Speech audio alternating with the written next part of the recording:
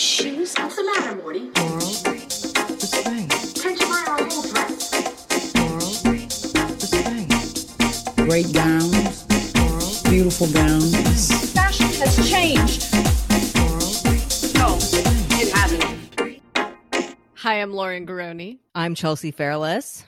And we're back, baby, in the same city. Thank God. I have come back to Los Angeles, but we are yet again recording remotely because...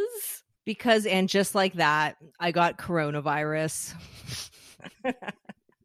I mean, as it turns out, what happens in Vegas does not always stay in Vegas, but I'm glad that I got Omicron doing something I love instead of like getting it from some random bitch at the supermarket, you know? Yes, like me who was waiting in line to take a PCR test today with a woman that was 6 inches behind me who revealed that, oh, yeah, I got exposed, so I'm having to get tested. I'm like, don't you think you should be a few feet away from me? Yeah, everyone has COVID right now, but it's really anticlimactic having it because it is so mild. Like I'm vaxxed and boosted, so it's really nothing to write home about. But now I'm annoyed that you didn't come to Vegas with us because we could have gotten COVID together and then recorded this in person as planned. Oh, that's right, because if we're both sick, who cares? Exactly. You're kind of like Steve when Miranda gave him chlamydia and he's like, why do I have to get tested? Why can't we just pass it back and forth to each other?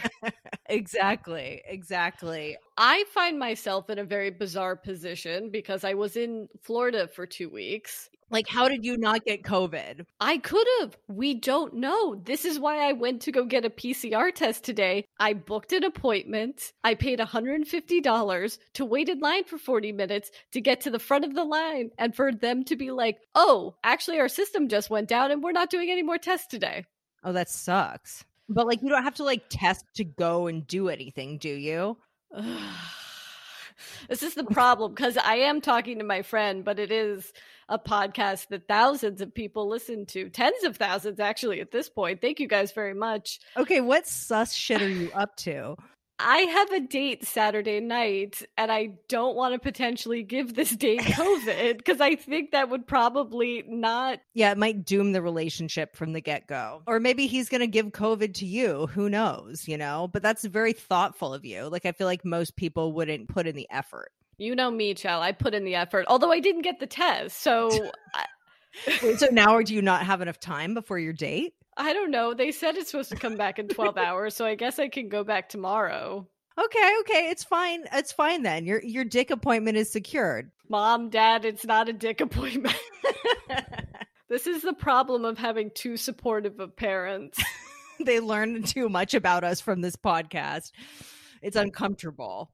On a related note to my COVID...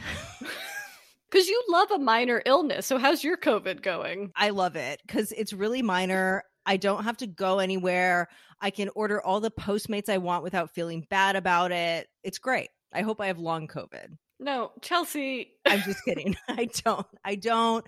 I retract that statement. That was a joke that was in poor taste. However, what I find interesting about Omicron is it is the mildest of all of the variants thus far, and yet everyone is giving all of the passes. It's like, don't come into work, don't worry about the projects, you just take care of yourself. I know people are acting like it's full-blown AIDS. Like it's really something. I feel a little bit of the same way with my grandfather dying, which, by the way, thank you for people who've left voicemails and DM'd us giving their condolences. But you also get, I've realized, such a pass from life. You do. I mean, what a lovely gift that he gave to you. How long does this ride out? Is it kind of like Happy New Year where it's like you get a week? You get a week of saying Happy New Year to people and then it's just the time has passed. Well, I think you have to just test negative and then you're done with it, right? Oh, for you. I meant the grandfather stuff. Oh, sorry. You obviously have one thing on your mind. How long do you get? I'm sorry, honey. How long do you ride that out? A grandparent, I think you get like a month. Okay. Speaking of our beautiful callers, we really appreciate all the people who've called in to recommend various erotic male dance reviews to us. We've got a lot of calls about Thunder from Down Under, heard a lot of positive things. So maybe check that out if you're in Vegas. Do you dare go back to Vegas, Chell? I'd totally go back. I mean, worth it. Also, some people called in and asked what I thought of Katy Perry's show, and I think that it's major. Everyone should see it. And I'm not just saying that because she happens to employ my spouse. Like, the sets were incredible. The whole concept of the show is that she's a doll, so it's kind of like the Katy Perry version of Toy Story. And then she has so many bops, like, it was fab. I know it looked incredible as I viewed it through Instagram stories. And we should say that's not where you got COVID. No, well, I know I didn't have it then because I had to be tested before we could go to the after party. But yeah, I don't know. I think I blame Magic Mike. This would have never happened at Thunder Down Under. No, it wouldn't. Shall we get into some new calls about And Just Like That? Let's do it. Hey guys, just calling because I just saw your Instagram story about Chris Noth's final scene in the show being taken off, which of course I agree with. But does that mean we're not going to get to see Carrie go back to Paris? So Chelsea, it would seem that the Paris shoot with Chris Noth and Sarah Jessica Parker wasn't just a diversion. Or I guess it technically is because they're not going to use that footage. The Variety article that I read about this in said that what was originally planned was a sequence where she went to Paris to scatter his ashes off of a bridge. I forget which one, some famous French bridge. And he would come to her in some sort of dream sequence or something like that, which you could easily cut out, right? Unless he is behind her and physically helping her drop the ashes, which we didn't see in any of those paparazzi photos. I think they could easily cut that out. But a better question is, what is Big's relationship with Paris exactly? Like, shouldn't his ashes be buried over the balcony of like the 21 Club? Yeah, no, I agree. He went there for work once. Like, they went there that one time. She was there with Alexander Petrovsky. What was Big? Chrysler Building. Yeah. Shouldn't she be dumping his ashes off the Chrysler Building? One would think, but maybe it's not as cinematic. I don't know. Actually, wait, that's bullshit. It totally would be. Well, anyway, we've got 4 more weeks until we see what this is. Hi, ladies. This is Amelia. Huge fan of the podcast. Just wanted to say there's absolutely no way that Charlotte is on the board of the Met Museum. Likely the Whitney, MoMA if she's lucky, but the Met, as we all know, is the most prestigious cultural board in the known universe that you can be on, and you have to donate at least like $10 million, I think, annually to be on it. So there's no truth to this art? I mean, thank you, caller. I would never know about this. I did question it just because I don't think they have the money that it would take to, like, that's billionaire shit. I'm sorry. And if Harry does have that kind of money from his law firm, they are doing very bad things. They are representing the worst people. Well, also, if they have billionaire money, then Lily and Rock really deserve their own rooms, you know? Very true. Very true. Hi, Chelsea. Hi, Lauren. Calling from Toronto, Canada. Love your podcast. Love everything about it. Just a couple of things I was thinking about. Che is actually a terrible boss. You know, they harassed Carrie in the elevators. They got high after a podcast at work.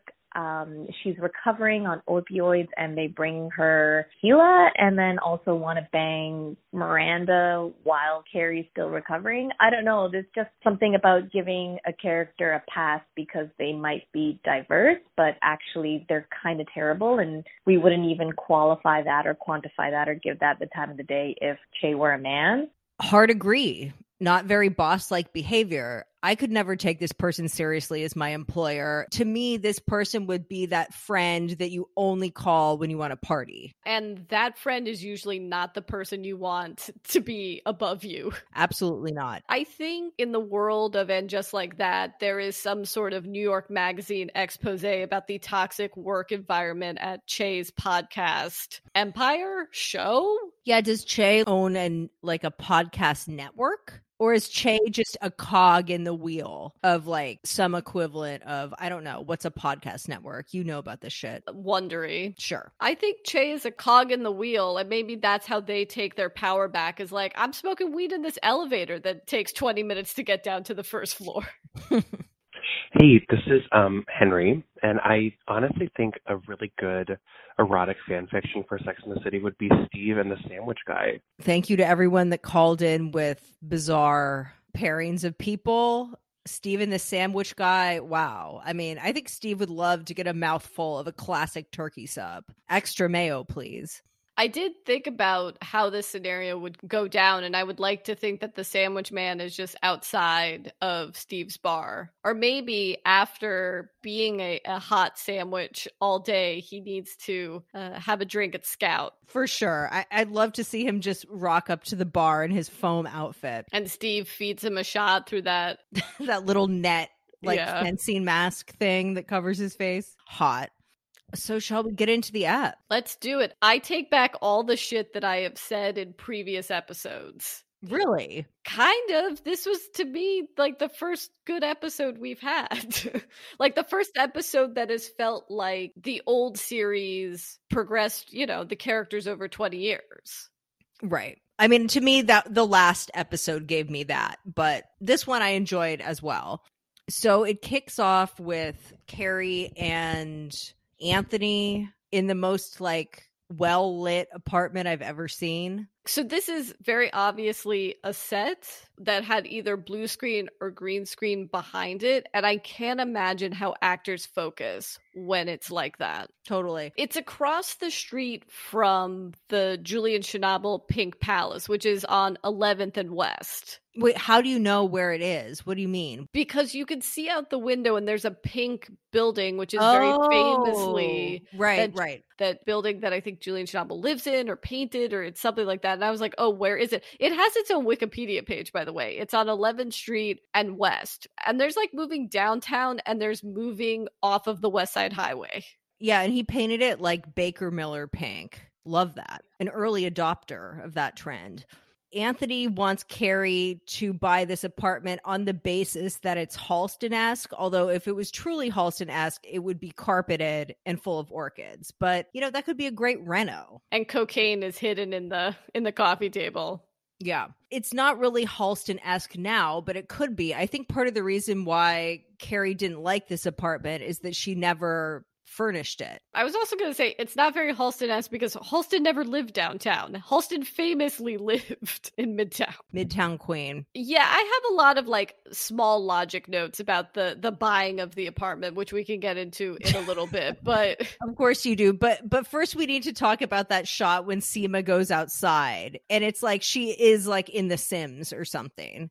Oh my God. I don't know if you watch Matrix Resurrections over the holidays, also available on HBO Max, but the CGI is that level where it's surely you have money to do a better shot, or just fucking find a balcony in New York. I know you could do it. They do it on Succession. You have to have Succession money. It was a little odd, but whatever. We'll suspend our disbelief.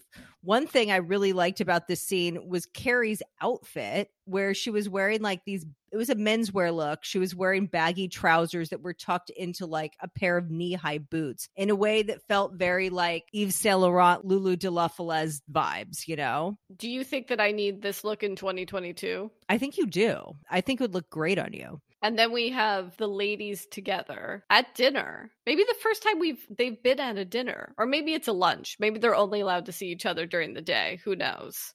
Yeah, but literally nothing happens during this dinner. Carrie's just I hate this apartment, but I bought it. And they're just well, you can always drown yourself in the Hudson. There's a little bit more than that. I did feel like they were inspired by Oprah's Meghan Markle and Harry interview, where it's am I living or am I retreating?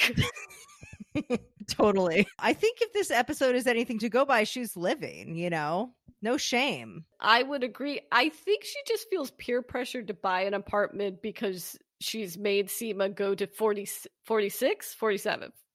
apartments with her over 3 months. So that's what we learned she's been doing since she's repaired her hip. Well, Seema should know that Carrie likes original moldings and things of that nature. Carrie's the kind of bitch that wants a classic fireplace. Or is Carrie a secret modern dead tech enthusiast based on Big's funeral and this apartment? What is she hiding from us? It's true. Big's funeral and this apartment do have the exact same vibe. Because let's be honest, Carrie Bradshaw would have an apartment that would resemble Amy Sedaris's. In a perfect world, yes. Complete with several rabbits. I did enjoy the dialogue between the women. Again, it felt very reminiscent of the original series when Carrie goes, look, Anthony, he's already having sex with other men. And Miranda goes, yeah, I don't think that ever stopped. Well, yeah, it didn't. The second movie told us that. Okay, guys, so today is a really beautiful day in our SpawnCon journey because I get to do an ad read for a company that I've actually been using for years, which is FrameBridge. For those of you who are unfamiliar, FrameBridge is a framing service that makes it easier and more affordable than ever to frame your favorite things. Whether it's an art print or a diploma or a photo that you've taken on your phone, you can FrameBridge just about anything. You know what I should FrameBridge, Lauren? What? That incredible creep shot that I took of Angelina Jolie at Gelson's a few years ago. Will you get one for me too? Totally. FrameBridge also makes a great gift. Anyway, the process is very simple. You go to framebridge.com and upload a photo, or you send them the dimensions of the thing that you want to frame, and they send you a mailer with postage, so it's really, really easy. Then on the website, you can preview your item online in dozens of frame styles and gallery wall layouts. Then they frame it and mail it back to you. One thing that wasn't mentioned in the copy that they gave us that I want to note, which is how fast the turnaround is. Like once I sent them a Japanese poster for Rebecca, you know, the Hitchcock one, not to be confused with the Armie Hammer remake. And it was literally back and framed in my apartment within the course of the week. Although tragically, I did lose that to a breakup. I'm so sorry for your loss, Chelsea. But on a lighter note, FrameBridge is very affordable. The prices start at $39 and all shipping is free. Plus, our listeners will get 15% off of their first order at framebridge.com when you use the code OUTFIT. So visit their website today. You can frame your favorite creep shot of a celebrity or send someone the perfect gift. Use promo code OUTFIT to save an additional 15% off of your first order. Again, just go to framebridge.com and use promo code OUTFIT. For the Steve Brady's in the back, that is framebridge.com, promo code OUTFIT. There's a very brief scene of Carrie back at her apartment reading. I think this is the most we've seen Carrie reading. And then she says to her apartment, this isn't healthy. But is it healthy to talk to your apartment out loud? And like, what's not healthy about this? She's under some like colorful mohair throw, cozy, reading a book. Like, it seems very healthy, actually. That's like the definition of self-care. Again, I think talking to an inanimate objects is the most dangerous thing happening. So now Charlotte is hanging out in her kid's room. Did you notice the Safely hand soap? I did upon second viewing. I did not notice it the first time. But yeah, we got a little shout out to Kris Jenner. And is Chrissy Teigen still allowed to be on the Safely masthead? No, after she was canceled, they just removed her from that brand entirely. Or at least from any sort of forward-facing role. So we can safely assume that Lily stands the Kardashians. So she's officially off our shit list. She's one of us. I really liked the outfit that Charlotte was wearing in this scene too. To me, it was like a very classic Gucci, like old school Gucci kind of look with the floral pussy bow blouse and the red skirt that had what looked like some sort of horse bit detail. It was very like House of Gucci vibes. I was going to say this is a costume that could have been used in House of Gucci, but was not. Easily. Where do you think Charlotte's going? A Met board meeting, perhaps? She has a little briefcase, right? Yeah, she had some sort of bag. I forget what it was, though. So Rock is eating in bed. And tells her that her Madame Alexander doll collection is problematic. Did you ever have any of those, like, dolls of the world? No, I was an American Girl doll exclusively, but I feel like you are, or you at least were, a doll collector. Do you have any Madame Alexanders?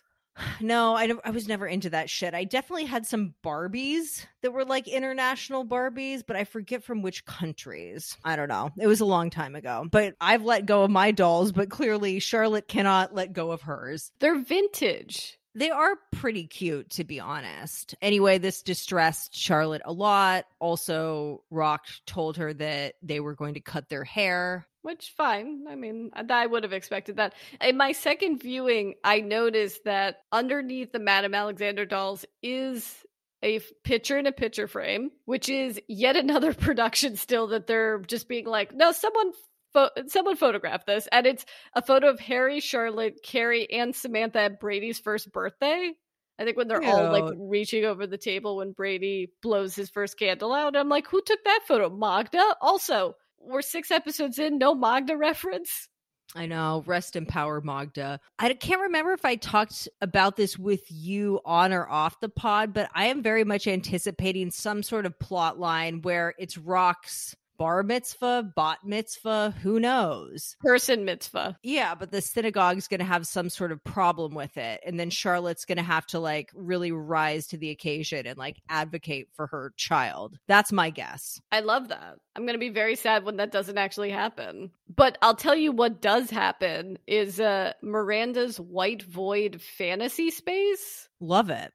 I guess now we should mention that Cynthia Nixon directed this episode.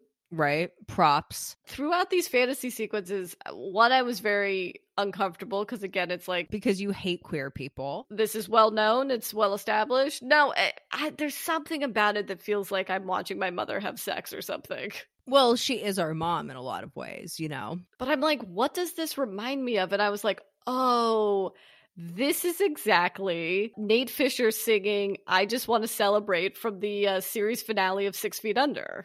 It is. It definitely has that vibe about it. Although I don't know about you, but all of my fantasies are just like in studio, you know? Just waiting for Peter Krause to just go by on a dolly. No, what I would love if that fantasy happened and then Claire Fisher woke up and then got in her Prius and started listening to Sia's Breathe Me. I guess I could just edit that together. You very easily could. It would take less than a half an hour. So she's having this fantasy while in class. Right. And then she's rudely interrupted by Naya, who wants to pick her brain. Again, talking about like inappropriate power dynamics. She's your professor, which, can I just say, this is a minor note, but like, I get that Miranda needed to change, but why couldn't Miranda be a law professor and Naya is her friend? No, you're right. I don't know. That would be a more straightforward plot line for her, for sure. We don't really know what Miranda is going to do with this degree. Work for a nonprofit? I don't know if you need a master's degree for that. But anyway, they go and get coffee. And Naya tells her about some bitch called Fertile Myrtle, who I definitely don't care about. We also get a call from her husband, which again, we have yet to be introduced to this man. But he's always around. He's not. He's always available in insert shots.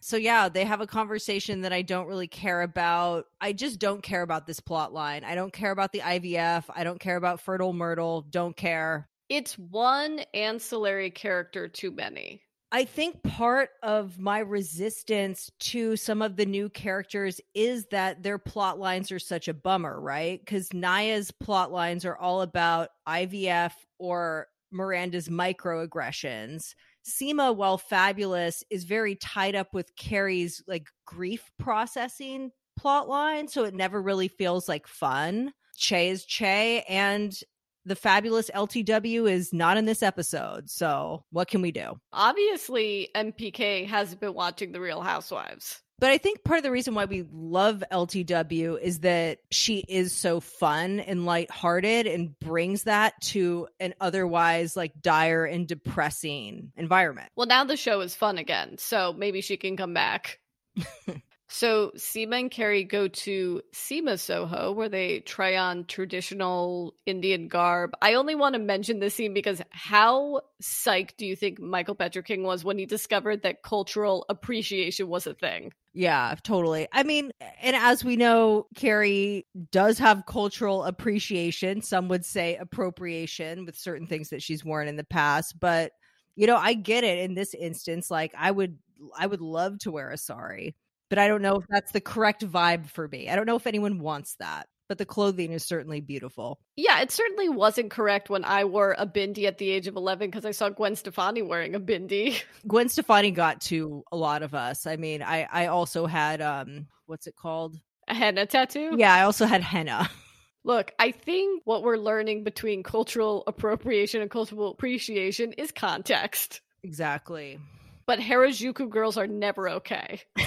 No, they're not. So now we're in Carrie's storage unit, which is bigger than any apartment that I ever had in New York. Yeah, I was going to ask you, is this a thing? Have I just been not going to the right storage units? This is... I can't even imagine how much this storage unit would cost. But again, Carrie's rich, which is kind of something that isn't really talked about, but is very obvious when it comes to her real estate plotline anyway. Yeah, Carrie's not just rich, she's wealthy. So I find it interesting that they have not made a bigger point about this, especially because they want to deal with issues more.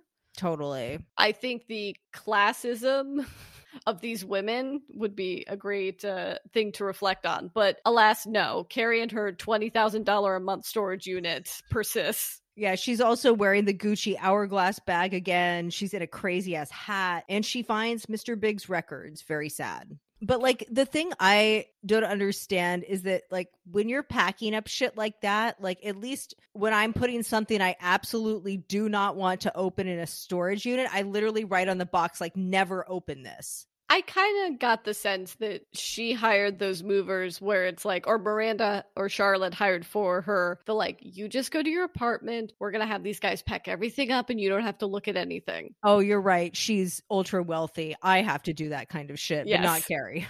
So she only takes this space age, like Werner Panton-esque lamp and her favorite sun hat, which, what did you think of the hat? I mean, I love a hat and I think it looks incredible in the previous outfit, but it's like, what's that? I mean, it's said as if like we all know Carrie loves a sun hat. Well, it's kind of like Anne of Green Gables on steroids, or like something that someone would have worn to Oprah's Legends Ball. Do you know what I'm talking about? I do. When it's paired with the outfit of her cooking in the apartment the next day, which is an outfit I am obsessed with. I mean, it's a greige slip, which you know how I feel about greige. Yeah, it's very sheer. Like you can see her legs and it's like her body is insane. I actually really liked this look. Oh my God, I want to recreate this look. The vintage yellow jacket, the giant hat. I noticed the second time I watched it because I thought she was making eggs for herself. I believe we're supposed to understand she's making the same dinner that she made with Big that first episode, except now she's only cooking it for one. Bitch, it's called leftovers. What are you eating for lunch tomorrow? Said like someone that finally learned how to cook during the pandemic. And now the telltale heart shit starts. There's a beep and she can't find where it's coming from. Yeah, which is the old apartment so old that she doesn't have smoke detectors? Because that is what that beep is. I mean, is it though? Do we ever find out what the beep is? No, which also made me feel insane. But I love how Anthony's like, everyone knows it's the dishwasher. It's like, the dishwasher never makes noises. Yeah, my dishwasher is silent. Unless it's time for it to make the noise to tell you that the dishes are done. But also, they're kind of not done because they're so scarily hot. So true. So then Anthony forces Carrie to go with him to his facelift consultation. Because when he and Stanford were together, they made his and his facelift consultations, which I'm like, yes, this is the type of insanity I want from this show.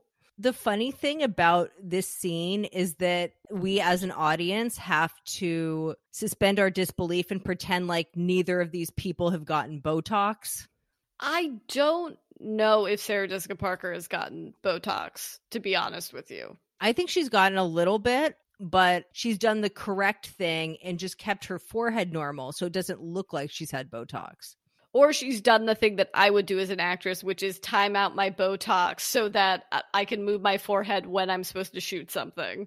Exactly. But yeah, Anthony wants a facelift because he doesn't want to be a daddy. He's not ready, which kind of isn't true because he is a daddy, because he has a literal harem of like hot young guys that work for him. Yeah, it doesn't exactly track. Also, they both have like the tightest jaw lines and non-jowly necks. But sure, this storyline does make sense. It's fine.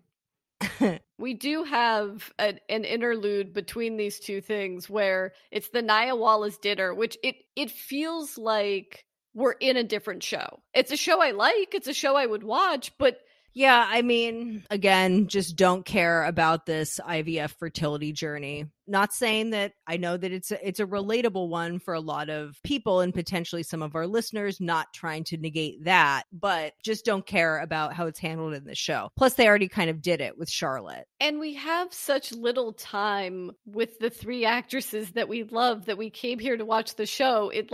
It feels a little indulgent to have a whole scene that doesn't have the main three characters in it. It totally does. And it's also, might I just say, at the expense of Charlotte's plot lines, right? Because the plot lines that Charlotte gets are the non-binary child and her friendship with LTW, which isn't really so much of a plot as just something that happens. Unless this is leading to Miranda is going to be Nia Wallace's surrogate.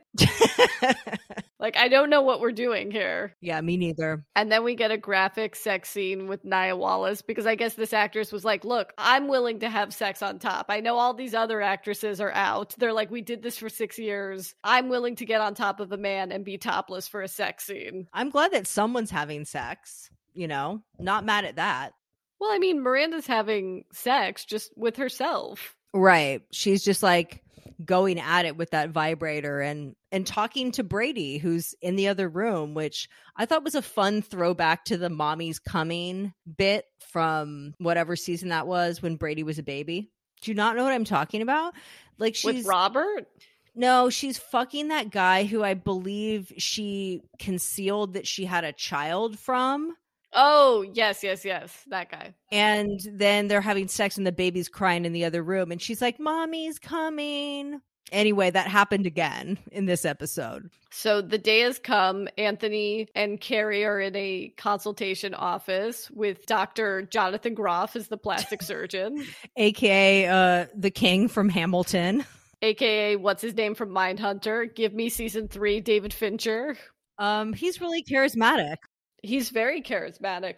Cynthia Nixon did a post today where she said that when she read that character, she thought of Jonathan Groff. So, no, I love it. I mean, he does have that look that plastic surgeons do when you are in consultations where they don't look at you like a human being. And it's one of the most disconcerting experiences you can have in life. Well, clearly he's good. I mean, as Anthony says, his patients look like men, not like mall elves, which I thought was a really funny line, especially as I live in a neighborhood that is brimming with mall elves.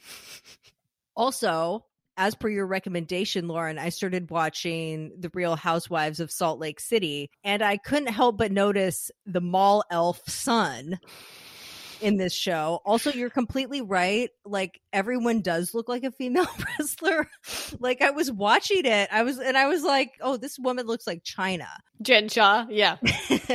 I think this episode's really hit its stride. I think the dialogue really sings. When Jonathan Groff's character says she's 22 and went to Oberlin, so there's nothing I can do without risking a lawsuit. I think it works with the world of Sex and the City and kind of what they're trying to go for, which is, I think, them railing against woke culture a bit in the way that people in their 50s would, in the way that at times you and I would, I think is far more realistic than what they were trying to do in the earlier episodes, personally. Totally. God, yeah, I hope we're not slowly turning into Bill Maher. Chell, it feels good to finally be back in LA, but what didn't feel so great was to return home to an empty fridge. Then it's a good thing that we got our HelloFresh boxes. Exactly. HelloFresh is America's #1 meal delivery kit, bringing farm-fresh, pre-portioned ingredients and seasonal recipes to your door. And who doesn't love a low-prep meal ready in 30 minutes or less? Oh, yeah, I love that. Who has time to cook? And my other favorite thing about HelloFresh is that they have dessert. That's a rarity in meal kit culture. What I love about HelloFresh is how easy and flexible it is to use. Go online or use the app to change your delivery day, food preference, or even skip a week. This week I was feeling like having meat, so I selected the meat and veggies plan. Chelsea, did you know that they offer garlic herb butter steak and lobster tails? What other meal delivery kit offers surf and turf? I've never seen it. And who doesn't love a classic surf and turf? Well, apart from vegetarians. But thankfully, vegetarians have other delicious options with HelloFresh.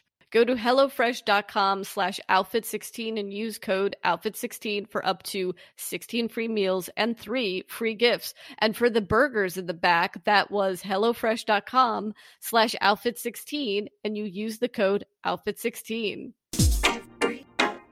Another call that was left that I thought was very interesting was someone was pointing out the reason that they thought that they did not like And Just Like That was the difference between the structure of the original series and this. And the original series had a lot of themes. I mean, they were all network writers, so they took that experience into cable television. And this is very much just everyone has their own storyline. It's not really interconnected, but yeah, nothing's connected. Like, whereas in Sex and the City, there's an episode where it's all about like adolescence and Miranda has braces and Samantha has to throw the party for the teenage girls. And like everyone has their own intertwining, thematically similar plot lines. This is completely random. This feels like it was like a dartboard or something. Although I think this episode, while still very different from the original series, is the closest to each character in this episode is talking about the idea of you can't be who you were 15 years ago.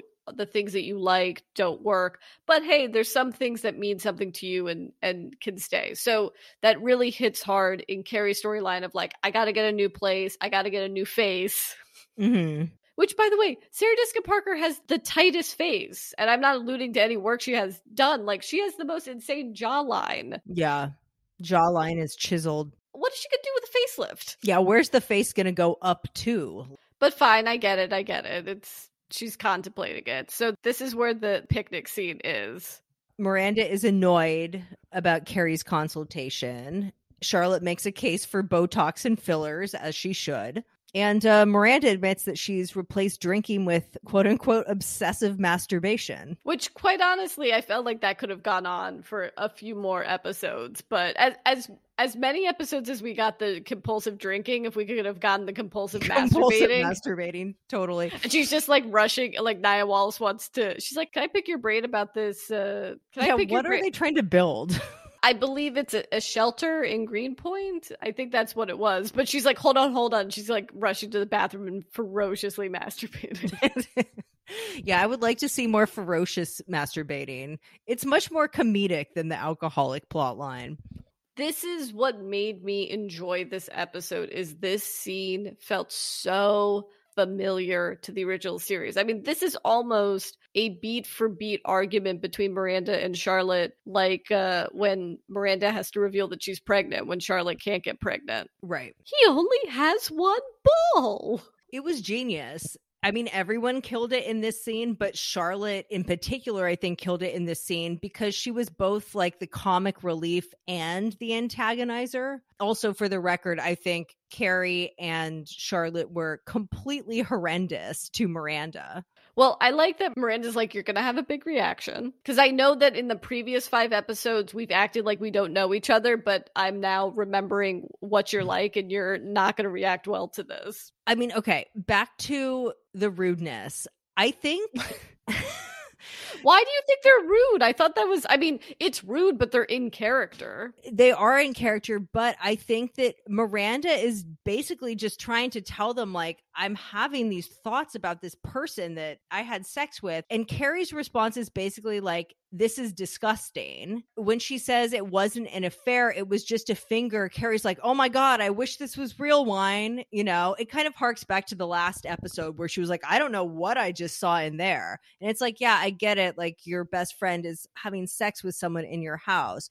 But also there's an air of being grossed out by this that kind of reminded me of Carrie's contempt for Samantha when she caught her blowing the Worldwide Express guy. And I still to this day don't really understand what that's about. For me, I think what I enjoy about this scene is that while they are having a disagreement, their point of views are reflected in the characters that we've known for 20 years, which is, you know, Charlotte is always going to be on the side of tradition. I don't think she's mad at her friend or her behavior, but it's just more that that Miranda would disrespect the sanctity of marriage. Totally. And she also did call out Carrie when she was like, Carrie, why are you trying to make this nothing? This is something. Because Carrie is very much trying to brush off what is pretty much a cry for help. Yes, and then Carrie remembered that her husband died, and that kind of ends any kind of argument. So she's like, this is nothing because Big died. Yeah, it's like, fuck you. So I literally just told you that I'm unhappy, that I hate my marriage, and now you're going to minimize this on one of the rare moments that I'm actually talking to someone about it, talking to my best friend specifically. Charlotte is always going to respond from a point of view that's individualized of like, I would never do this to Harry. How could you do this to Steve? And has an inability to see outside of herself. And Carrie just doesn't want the conversation to exist. I felt like No. it was the most Carrie thing. She goes, you have nothing to say. And she goes, would you like cheese? I was like, that's my inappropriately pithy Carrie that I took so much of part of my personality from, which as you learn, you can't really do that in real life to people when they tell you harsh shit about their life. I loved the campiness of when Charlotte said, you're married to a man. Now suddenly you're having non-binary sex. And then when Miranda's like, everything about them makes me feel alive. And Charlotte's like, there are others? Yes, that felt very in the world of like, okay, if you're going to tackle the world we're in today and you want to be funny about it, like that's the way to go about it. But it's an obvious joke, like it's the most obvious joke about they them pronouns, but in the world of Charlotte it makes sense and is highly realistic. Although in the timeline, wouldn't Charlotte have researched about Rock and known about they them pronouns by now? She knows about they them pronouns, but you know, you just hear things differently. I don't think it speaks to necessarily her indifference towards her child. It's just like she's not used to this. She's retraining herself. She's grappling with this clearly. I felt like the real mic drop line, to harken back to episode 1, is when Charlotte looks at Miranda and says, you're not progressive enough for this. And I was like, ooh, I mean, true, but also like, wow. Yeah, that was amazing. Amazingly bitchy. She's correct. She's not correct. She doesn't even know Miranda, clearly. I mean, and then Miranda correctly tries to remove herself from the situation, but she can't because her leg is asleep. It's like, why? Is that an aging thing too?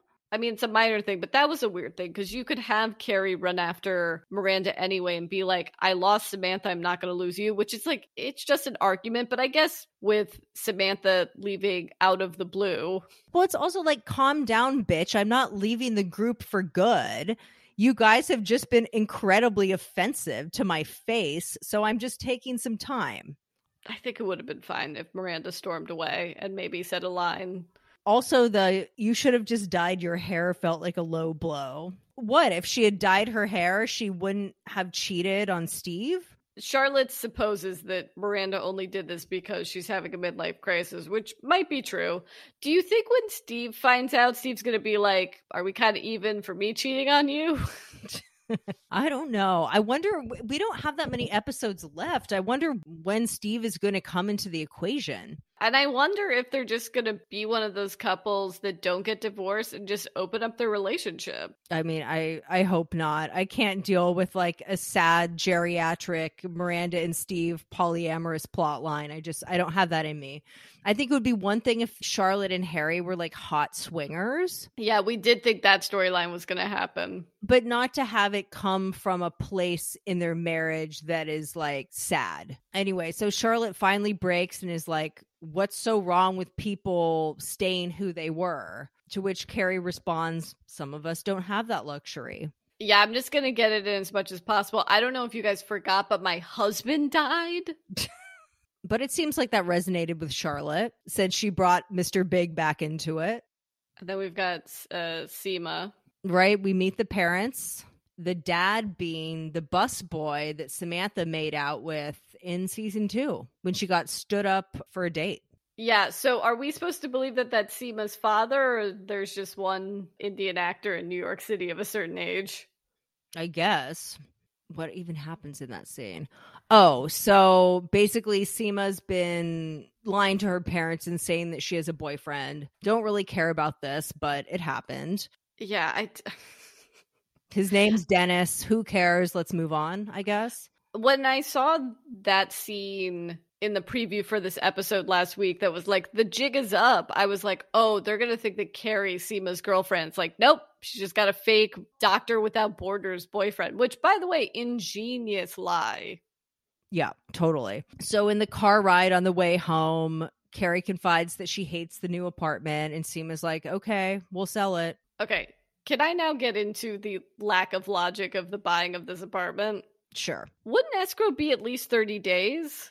I like how you're asking me like I have any idea about any of this shit. Somehow she purchases the apartment and is moved in the next day as if it's a rental. Let's just suspend our disbelief with that one. Anyway, like in the series finale, Carrie yet again finds herself by putting on the Carrie necklace.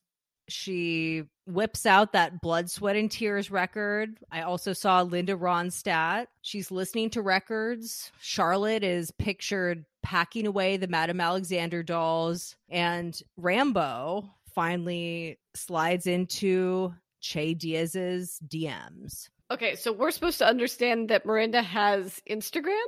I guess. So Miranda has Instagram, knows how to DM, doesn't believe it or listen to podcasts. Okay. Whatever. We just have to get past this. She listens to podcasts now, but just X, Y, and me, I guess. And Carrie puts on a really fabulous outfit. She's opening up some of the boxes, which all of the boxes from the storage unit cannot possibly fit in this apartment. So I'm sure it was a select few, one of which being Mr. Big's dress jackets. And she puts on one so that he can always be with her. And also she's a fan of an oversized men's blazer anyway. Yeah, I mean, to me, this is the most quintessentially Carrie outfit that we've seen since the series wrapped. I don't think we ever really got here in either of the films because it's so many of her signature things in one look. It's the 50s prom dress. It's the rosettes. It's the pairing something like that with an opposite garment, right? Like the tuxedo jacket. It's the pearls, the Carrie necklace, and the hair, which we haven't talked about yet. The hair, which blessed be, is curly again. Thank God. I love it. I wish it was always curly. I think she looks so good with it. To me, this has the best outfits, and I don't know if it's because Carrie has returned to herself, and so she's dressing more like Carrie from the series, or we didn't see any of these in paparazzi photos, and so that makes it even more exciting. No, it has the best Carrie outfits, I would say, because another one we didn't talk about was the suit that she wore to the picnic and the consultation, plastic surgery consultation, which was also great. Definitely the strongest looks for her overall, and the most like extreme ones. Like the hat may not be everyone's taste. At least it has that outrageous factor that certain outfits from the original series had that I think is fun, whether or not you like the outfit or not. What was the end just like that for this episode? And just like that, I learned that the last 15 years weren't so bad, or whatever it was. How great the last 15 years were or something. And I don't want to have it lasered off my face. Anyway, she's not getting a half facelift or whatever he was trying to sell her. It ended on an optimistic note, which was nice. This is like much better than in Just Like That Big died, much better than in Just Like That I learned how long 5 hours can be. So maybe Carrie's done with her grieving now. I mean, as some callers would say, she never grieved to begin with. Anyway, we'll see what happens next week. Hopefully we can do this in person.